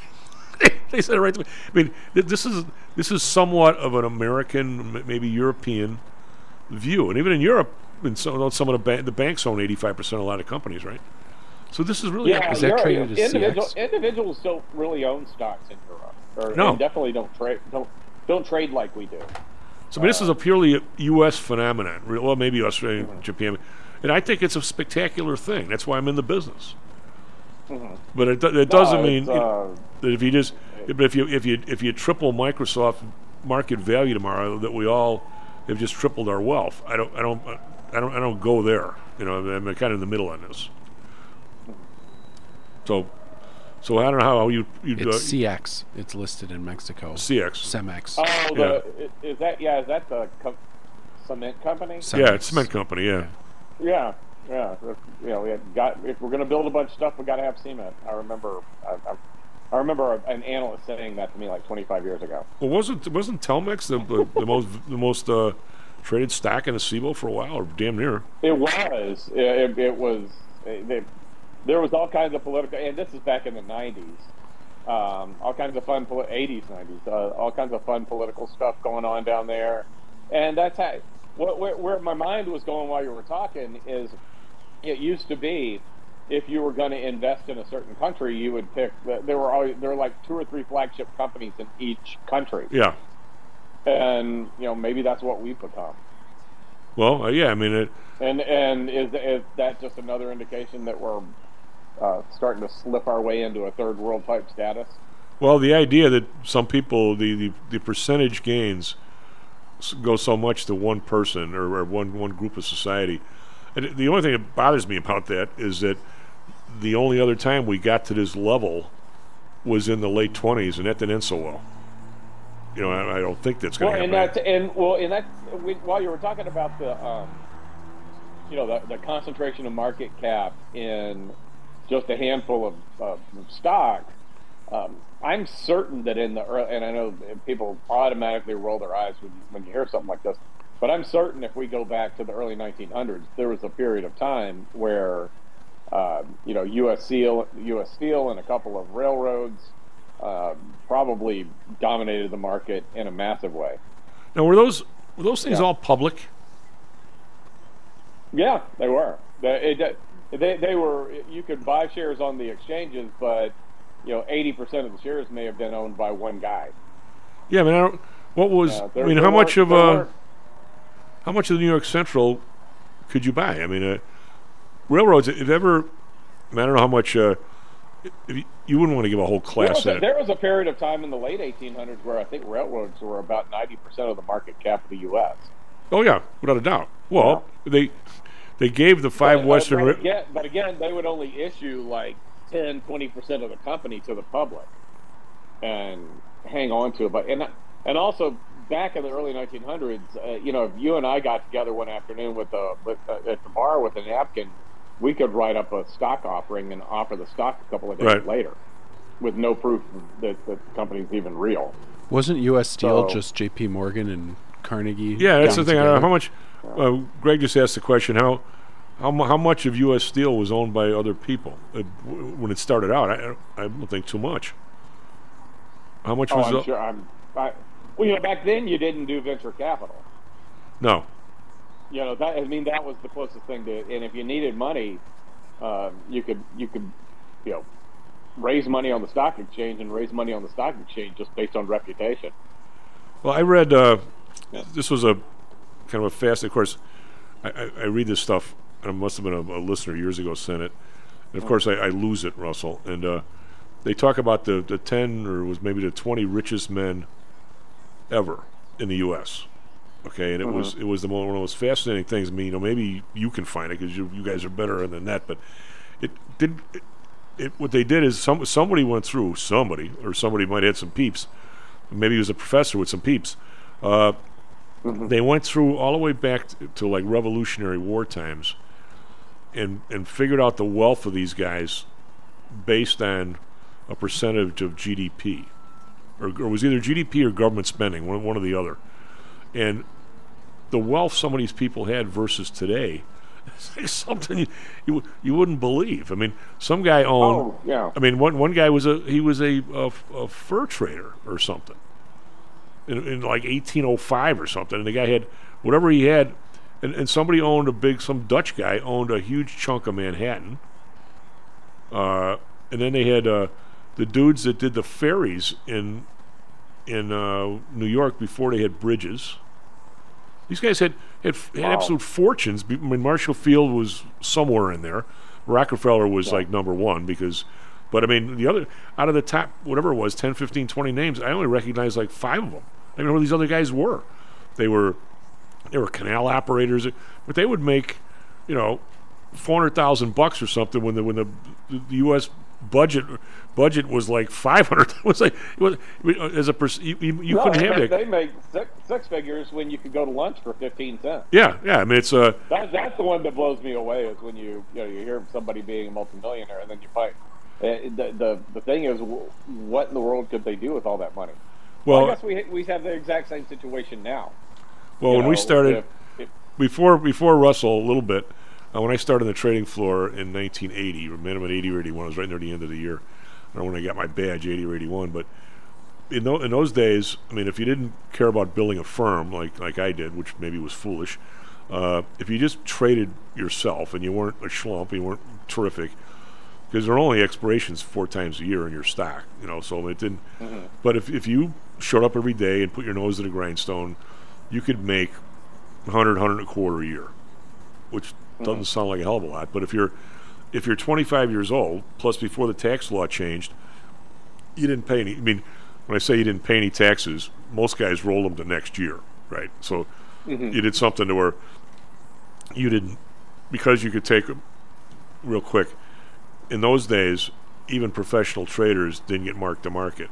It was on completed sales. So if you had any kind of spreads around the floor like I did, or did it on purpose like a lot of people did, you generally could make a couple of closing transactions around. I never did that because I didn't want to be, all of a sudden the tax law changed one year and like everything I owned I'd have to send to the IRS. So I never did that. Yeah. I always, but I'd say I was very alone with that. Most people went for years without paying taxes. And anyway, can you imagine being Greg's age, living in Chicago, downtown, wherever you wanted to live, making $125 a year with no taxes, where a nice apartment's $500, and probably a beer is 50 cents. I mean, talk about on top of the world.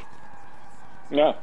You didn't know what to do with all that money. Didn't know what to do with it. This says Rockefeller was 1.5 to 2% of GDP.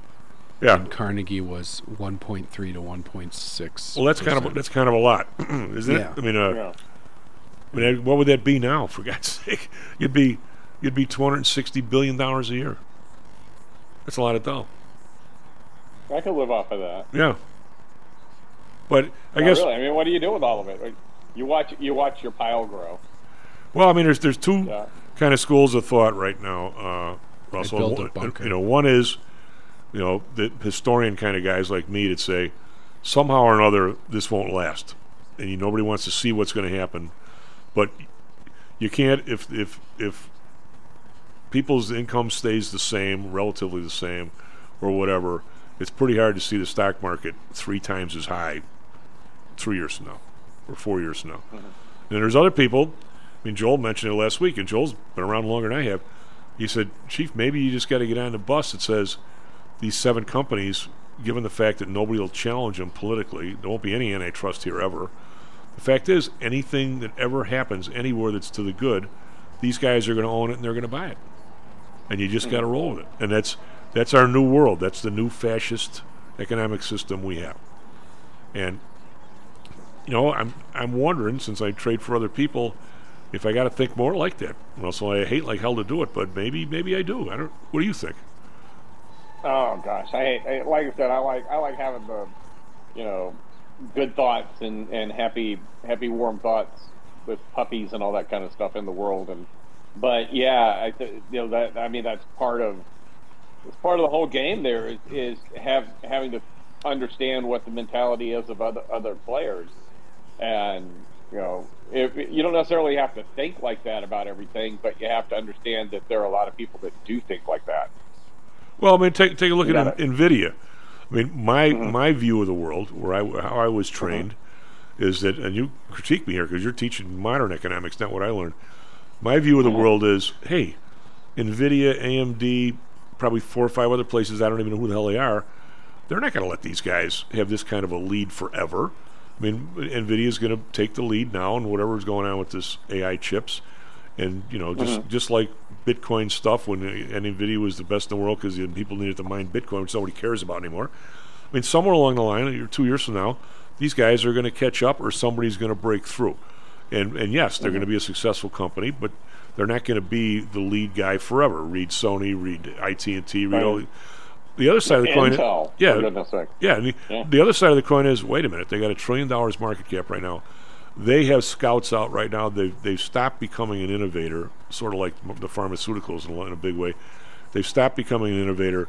They're going to have the scouts out. Anybody, Greg Pappas, Matt Weber, who has an incredible chip idea, they're going to find out about it, and they're going to the place is worth to Matt Weber $100 million. They're going to pay Matt $1 billion to go away. They're going to take his stuff. the rest of their life now, they're going to be a massive pharmaceutical that does nothing but buy other people's stuff, and they'll continue to be the biggest. That's which is it going to be? And you know what? You're a big part of what Google does now is exactly what you just said. If you come up with some really cool tech, and it might challenge Google in one way or another, they'll buy you out very early in the process before you even become a public company. It's what Microsoft's always done. Mm-hmm. Well, what did Bill Gates ever do on his own? I mean, he didn't invent the mouse. Have you ever seen the mugshot where he got a speeding ticket in New Mexico? Yeah, he did that on his own. Well, he was driving fast by himself, but.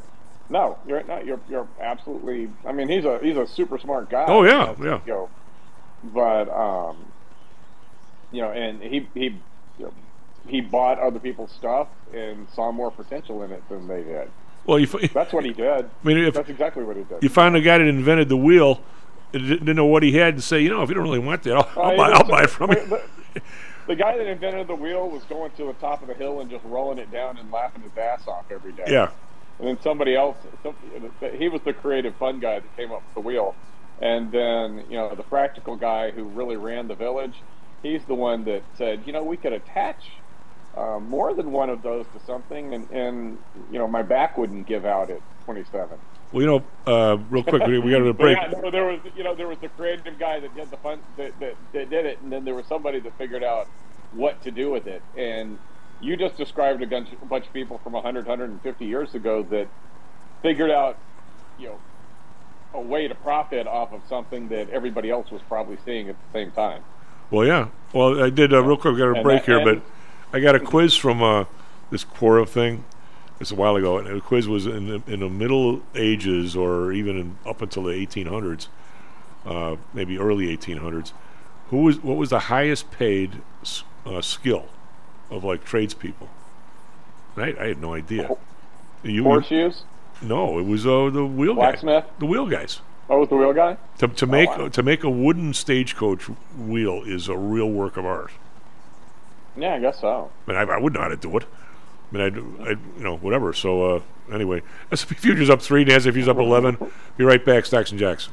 How much confidence do you have that your investments will make you wealthy? Do you truly know the odds? Welcome to Luckbox, the control freak's guide to life, money, and probability. Luckbox shows you how to factor in the likelihood of success before you commit to an investment or any other life decision. Your brain is smarter than your gut, and that's why you owe it to yourself to read Luckbox. We've made it easy because Luckbox is free for 1 year at luckboxmagazine.com/jocks. Each new issue dives deep into the current investing climate, separates the signal from the noise with timely, actionable trading ideas, and equips you with savvy investing tactics you don't already know, all while exploring how to live your best life through music, spirits, food, sports, travel, fitness, and a whole lot more. Luckbox is the essential magazine for proactive investors who are hell-bent on controlling their financial futures. It's for overachievers and alpha types who don't buy into Wall Street's investment gurus. It's for mavericks who believe in life, luxury, and the pursuit of happiness. It's for you. Smart investors don't bet on possibilities, they play the probabilities. Luckbox is $7.99 on newsstands, but you can subscribe for 10 free digital issues at luckboxmagazine.com/jocks. Don't rely on luck. Get Luckbox at luckboxmagazine.com/jocks. Hello, this is Tom Howell, the Chief.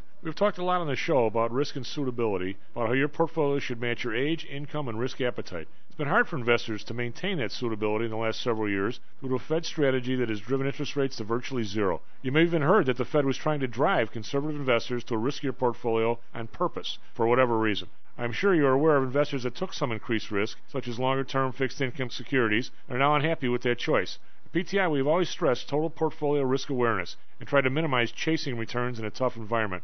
Well, now it looks like maybe interest rates are moving more towards historical levels. Everyone needs to be aware of what that continued movement might do to your portfolio, both good and bad. We also have a stock market that seems to have stalled, at least for the short term. I think it's time for everyone to take a serious look at their goals, their risks, and their portfolios. Do they match? If not, we can help. We have a signature protected index program. We have ways to hedge against interest risk. We can make that portfolio right for you again. Go to PTIsecurities.com or call us right now. The market can change very rapidly. That's PTIsecurities.com. Stocks, jocks, Stocks and jocks. Stocks and jocks. You are out of control. Here, right now, right here, right now, right now.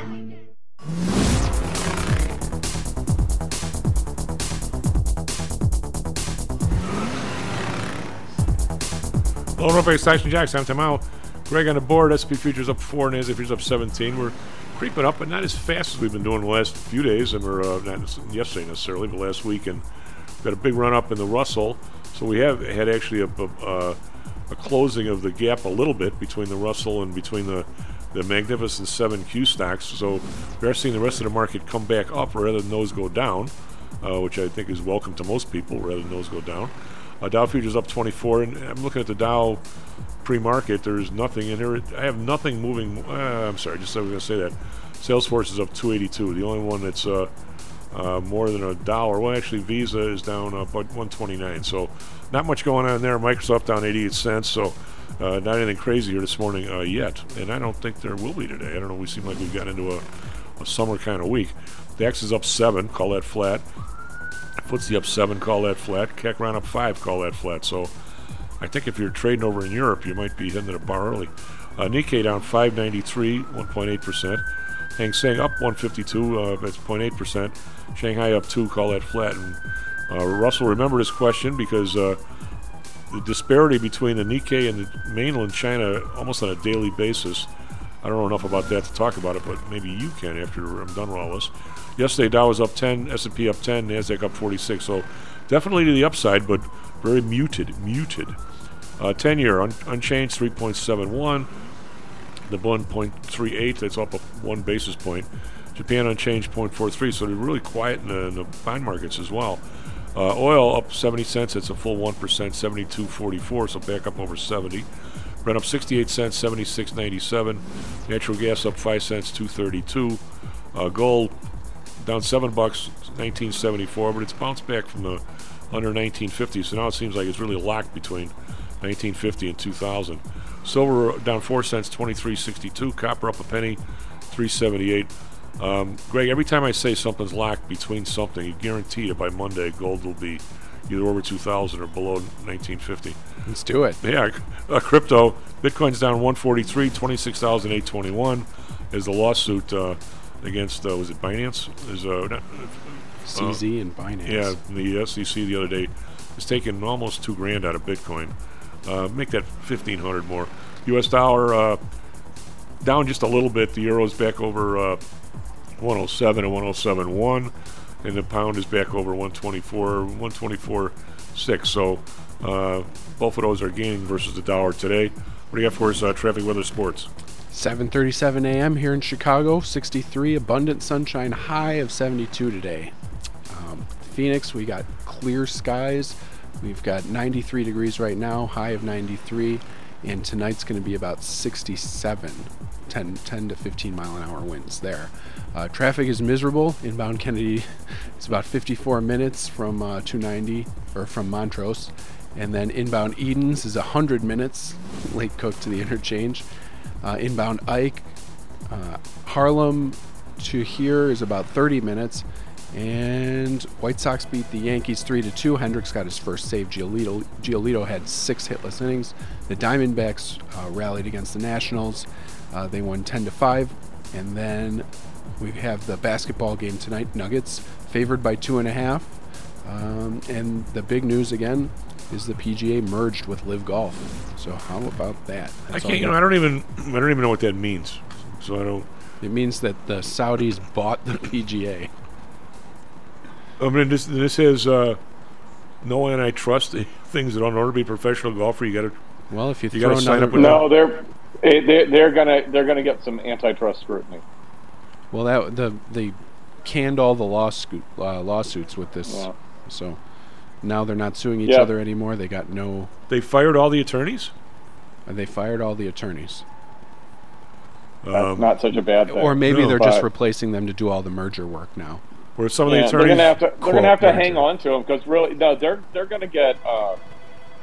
This includes the European tour, right?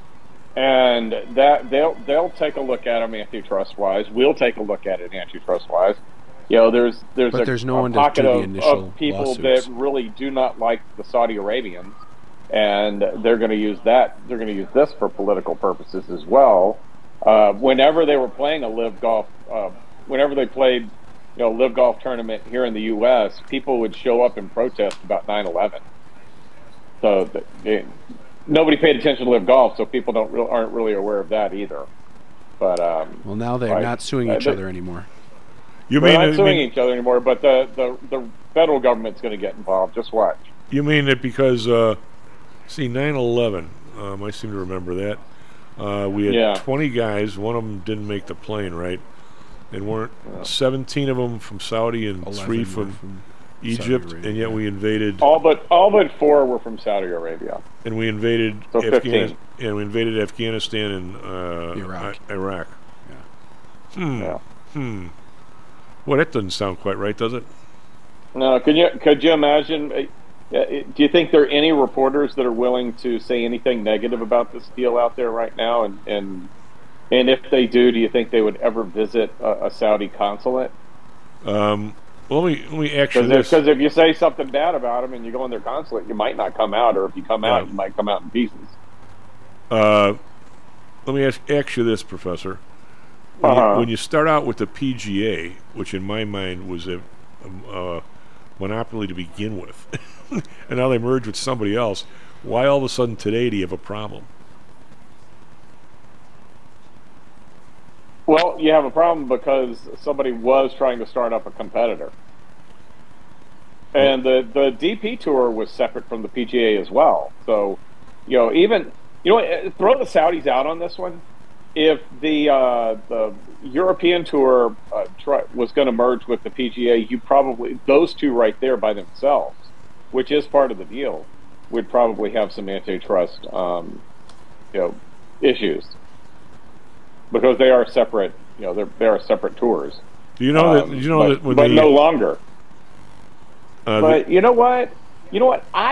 Honest to God, if they want to have one global golf tour, where how many people, how many golfers are there that are making a living playing on one of those 3 tours right now, collectively? A couple of hundred, maybe. Yeah, a few hundred. Yeah. So we're talking about spending a whole lot of government resources on figuring out if an industry that benefits a couple of hundred guys and benefits them quite well is should have antitrust issues or not. Well, there is actually a competing operation. Would be the U.S. Golf Association. I don't know how much you know about golf, but they actually there is no love lost between the PGA and the USGA. Really? I did not know that. Oh, God, without a doubt. I mean, there used to be, there's only one tournament now that is, in fact, an open. There used to be 2.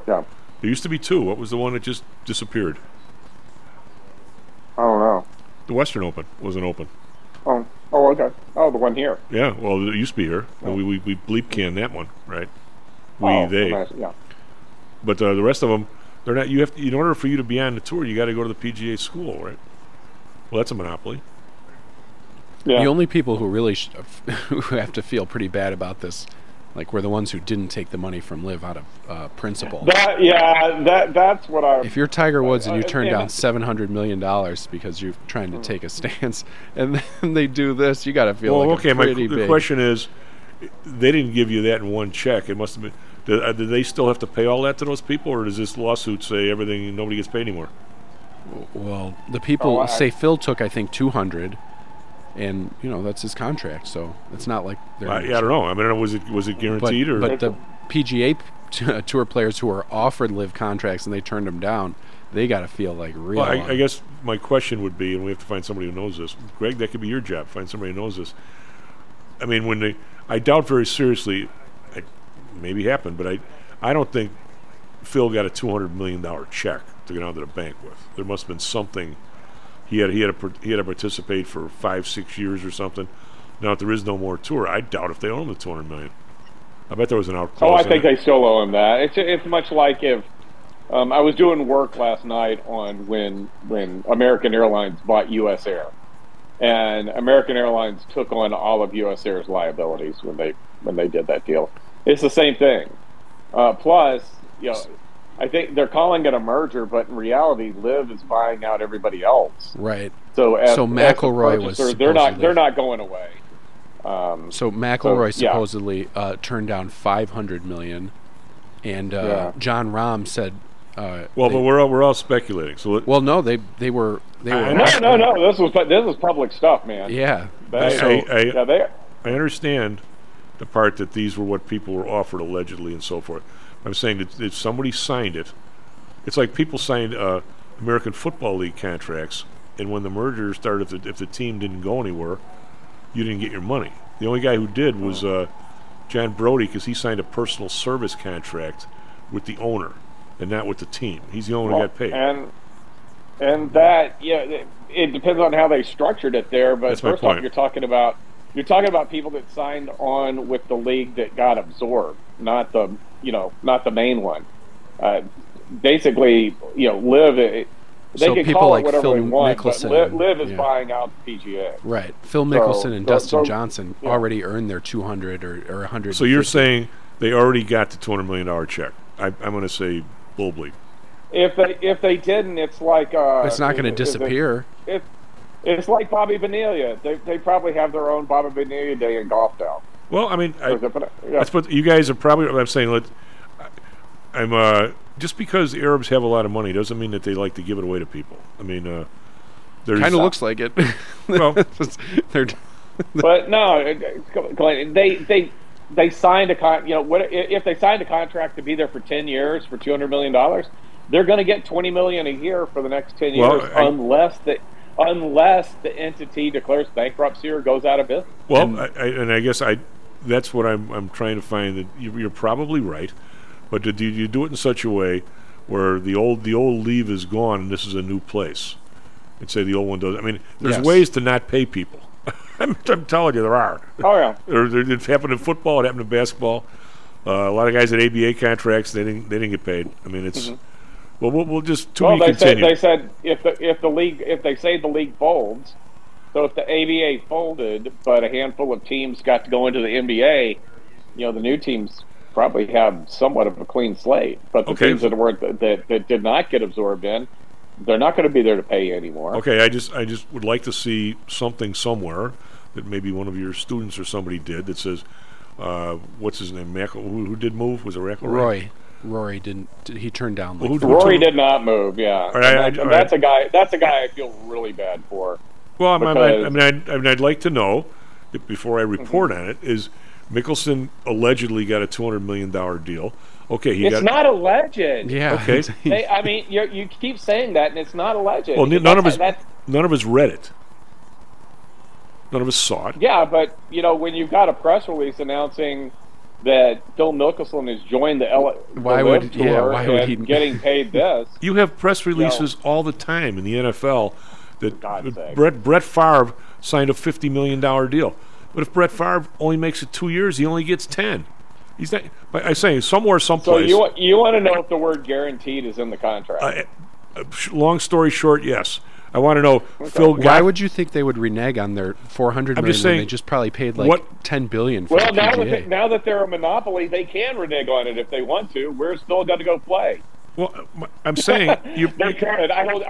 They're not going to. But I'm saying you're probably right. But I just want. I'd like to see that Phil got a check for 50. And for the next 3 years, he gets another 50 and December 31st every year, no matter what. And if that's the case, then you guys are right. Supposedly, this was done above. What's the CEO's name? The Shark, Greg Norman. Yeah. Supposedly, Norman didn't even know about it until like an hour or two before they announced it. He's odd man out. But does anybody? Some CEO he is. But does anybody like the last contract they give one of these quarterbacks when they're 45 years old?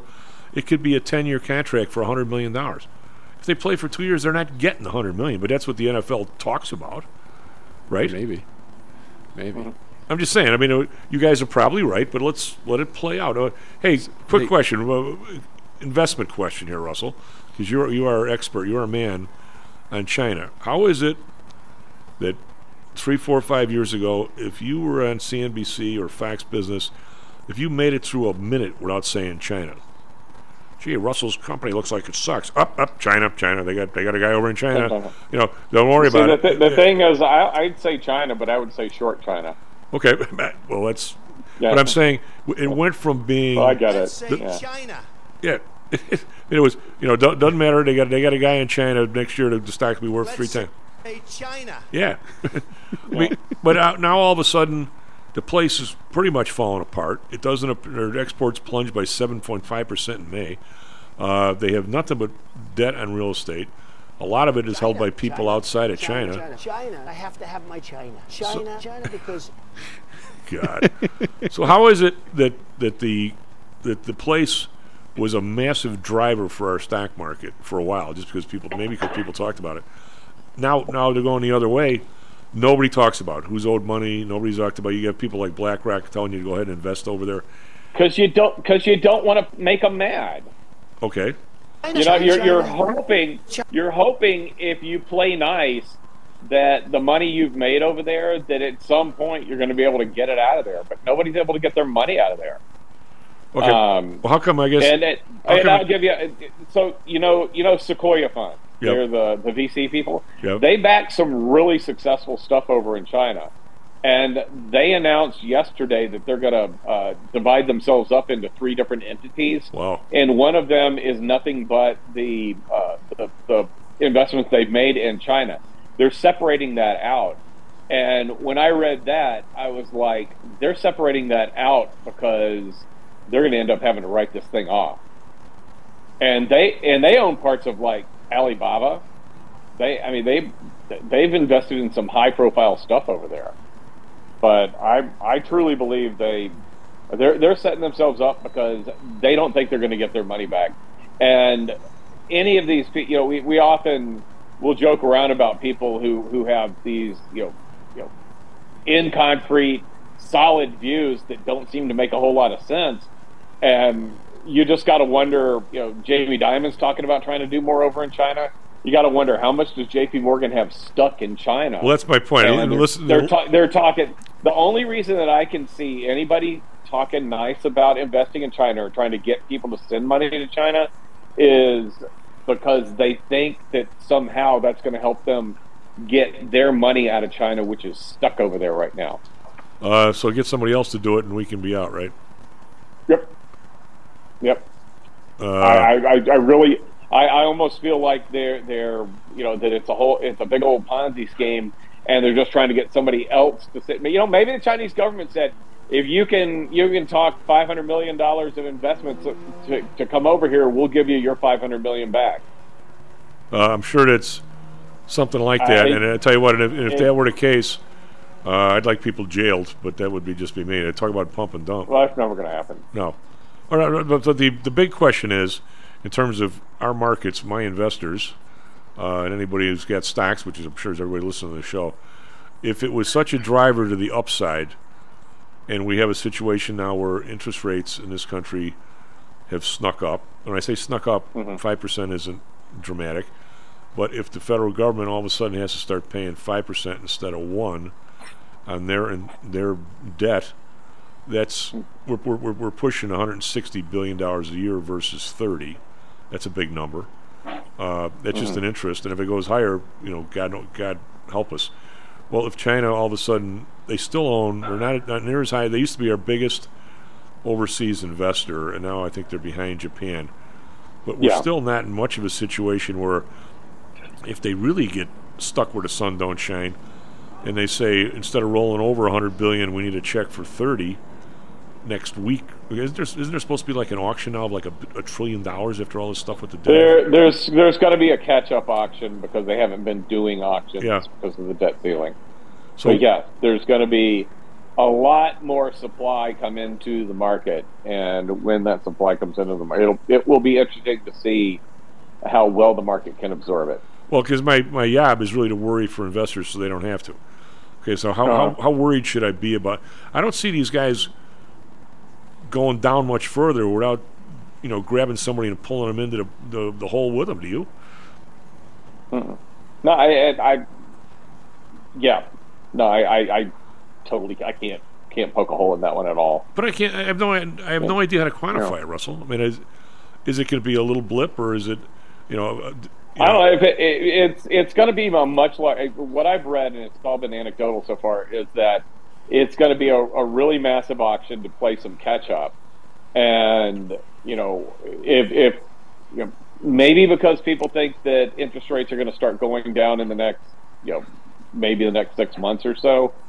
Maybe that will help with the auction, because if you buy debt and interest rates go down, you make money off of the capital appreciation of the debt. Right. So that might help some.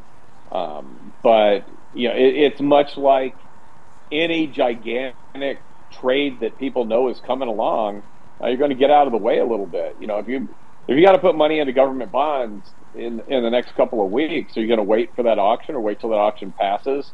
Much like you would wait for, and generally you wouldn't, but because it's supposed to be a much larger one than normal, much like if you were thinking about if one of your customers asked you to, buy shares in XYZ, and you might say, and they've got a secondary coming in the next week or so, you might say, well, let's hold off because a whole bunch more shares are coming to market, and we're probably going to be able to get this at a better price. So what you'll probably see is, the talking heads on TV talk about rates going up a bit because people are waiting for the big auction, and then after the big auction, we'll probably just go back to some normalcy.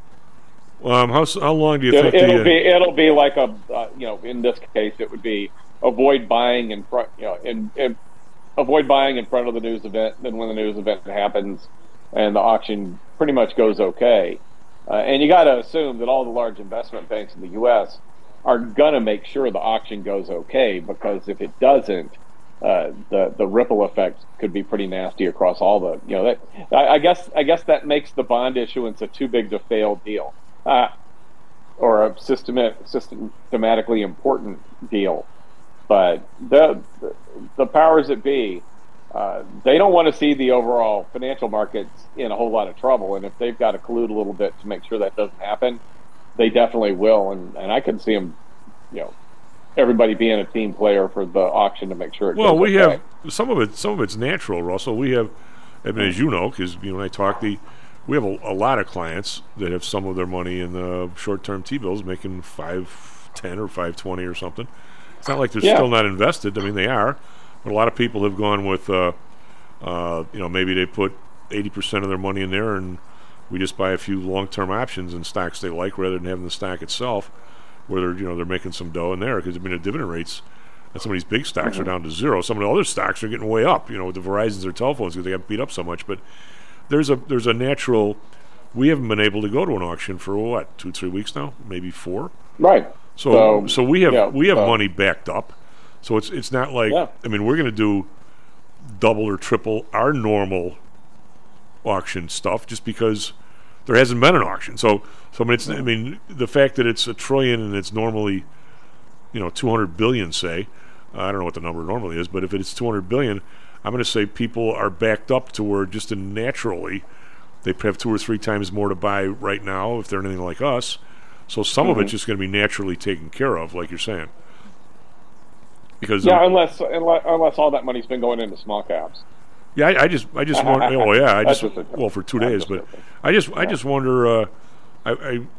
Somebody sent me this thing from Yahoo the other day that the QQQs, the Nasdaq 100, the 84% of the entire move this year has been in 7 stocks, and 2%, 2 of the stocks, Apple and Microsoft, their movement up in capitalization has been more than the bottom 93. I knew it was bad, Russ. I didn't have no idea I knew it was extreme. I won't say bad. I knew it was extreme. I had no idea it was that extreme until I read that. Did you know it was that severe? I was aware of it just because I do, because NASDAQ's one of my big clients. Okay. So I do a lot of work on the NASDAQ index and pay a lot of attention to the big components of the NASDAQ. But yeah, I knew it just because it's my I guess my day job's being a professor, so this would be my night job. Okay. But it's my side. So yeah. Your side hustle. But that's my job. Your side hustle. To keep up with it. Well, that's why the two of us. If I'm not keeping up on something, you are. That's. So no, I've been very aware of the divergence, and I wrote something a couple of weeks ago about how I hate when people talk about "I told you so" and I was the smartest person in the freaking world. But I wrote something in late May or mid-May about how it was the widest divergence between the S&P 500 and the Russell 2000 to start a year. And I think it was the second widest divergence. And whenever we'd had a divergence like that, eventually the Russell caught up with the S&P 500. By the end of the year, it took about 3 weeks for for it to work itself out. It happened a lot quicker than I thought it would. Well, unless the Fed is sneakily putting money in it, we got a dash here. Is the money just coming from the wealth in the market itself? It's probably coming from money trying to find a place to go. And when you've had a nice run and not everybody's been participating in it, you have money trying to find a way to play catch up. And just looking at the charts, small caps look cheap because they underperform so much, and that's probably part of what's going on here. You see the NASDAQ getting pushed up to new highs because people have missed out on that trade, and then on the other side of it, you're like, well, what hasn't moved yet? And that's small caps, and they're probably catching a bid because of that. VIX very low. Is that an issue? No, not at all. It's summertime. That's for one. The other thing is the low VIX is just an indication that every time we had a sell-off, we caught a bid. Yeah. People are tired of buying put options on the S&P 500. I am. In reaction to a 1% down day. I have puts for my people all the time to protect it, and I'm real tired. I'm real tired of buying them. But that's we got to come up with a single word. You've got put exhaustion. Exhaustion. I don't know. Yeah. Well, that's right. Your puts are exhausted. But hey, Russell, take care of yourself. Are you gonna be in town anytime soon? I'd like to see you. I know. I gotta get my kid out of bed early to come see you. When she was here, that was terrific. I want to talk about tornadoes with the one. Oh yeah, there's no chance of getting her out of bed. Oh God. Well, one of these days she'll have kids. When she has kids, she'll be out of bed. Yeah, she will be. She won't like it, but she will be. God. S&P Futures up 4 days. S&P Futures up 12. Russell, thank you. Greg, thank you. Back tomorrow, Stocks and Jocks. China all the time. China. When was the last time you heard China? Stocks and Jocks is brought to you by PTI Securities and Futures. Go to PTIsecurities.com. PTI Pro Direct. Trade for as low as a penny per share and $1 per option contract. Learn more at PTIProDirect.com. Nadex. Offering an intuitive way to trade the financial markets. Visit nadex.com. HomeSource Realty. Call Audrey Johnson at 708-349-3456. Hamzy Analytics. Listen to Fari Hamzy every other Thursday and visit HamzyAnalytics.com. ChiroMed. Back or neck pain? Schedule a complimentary consultation by calling 708-403-2727. DAX Research. Tune in for David Andelman's technical analysis on Mondays and Thursdays and call 1-800-821-4968.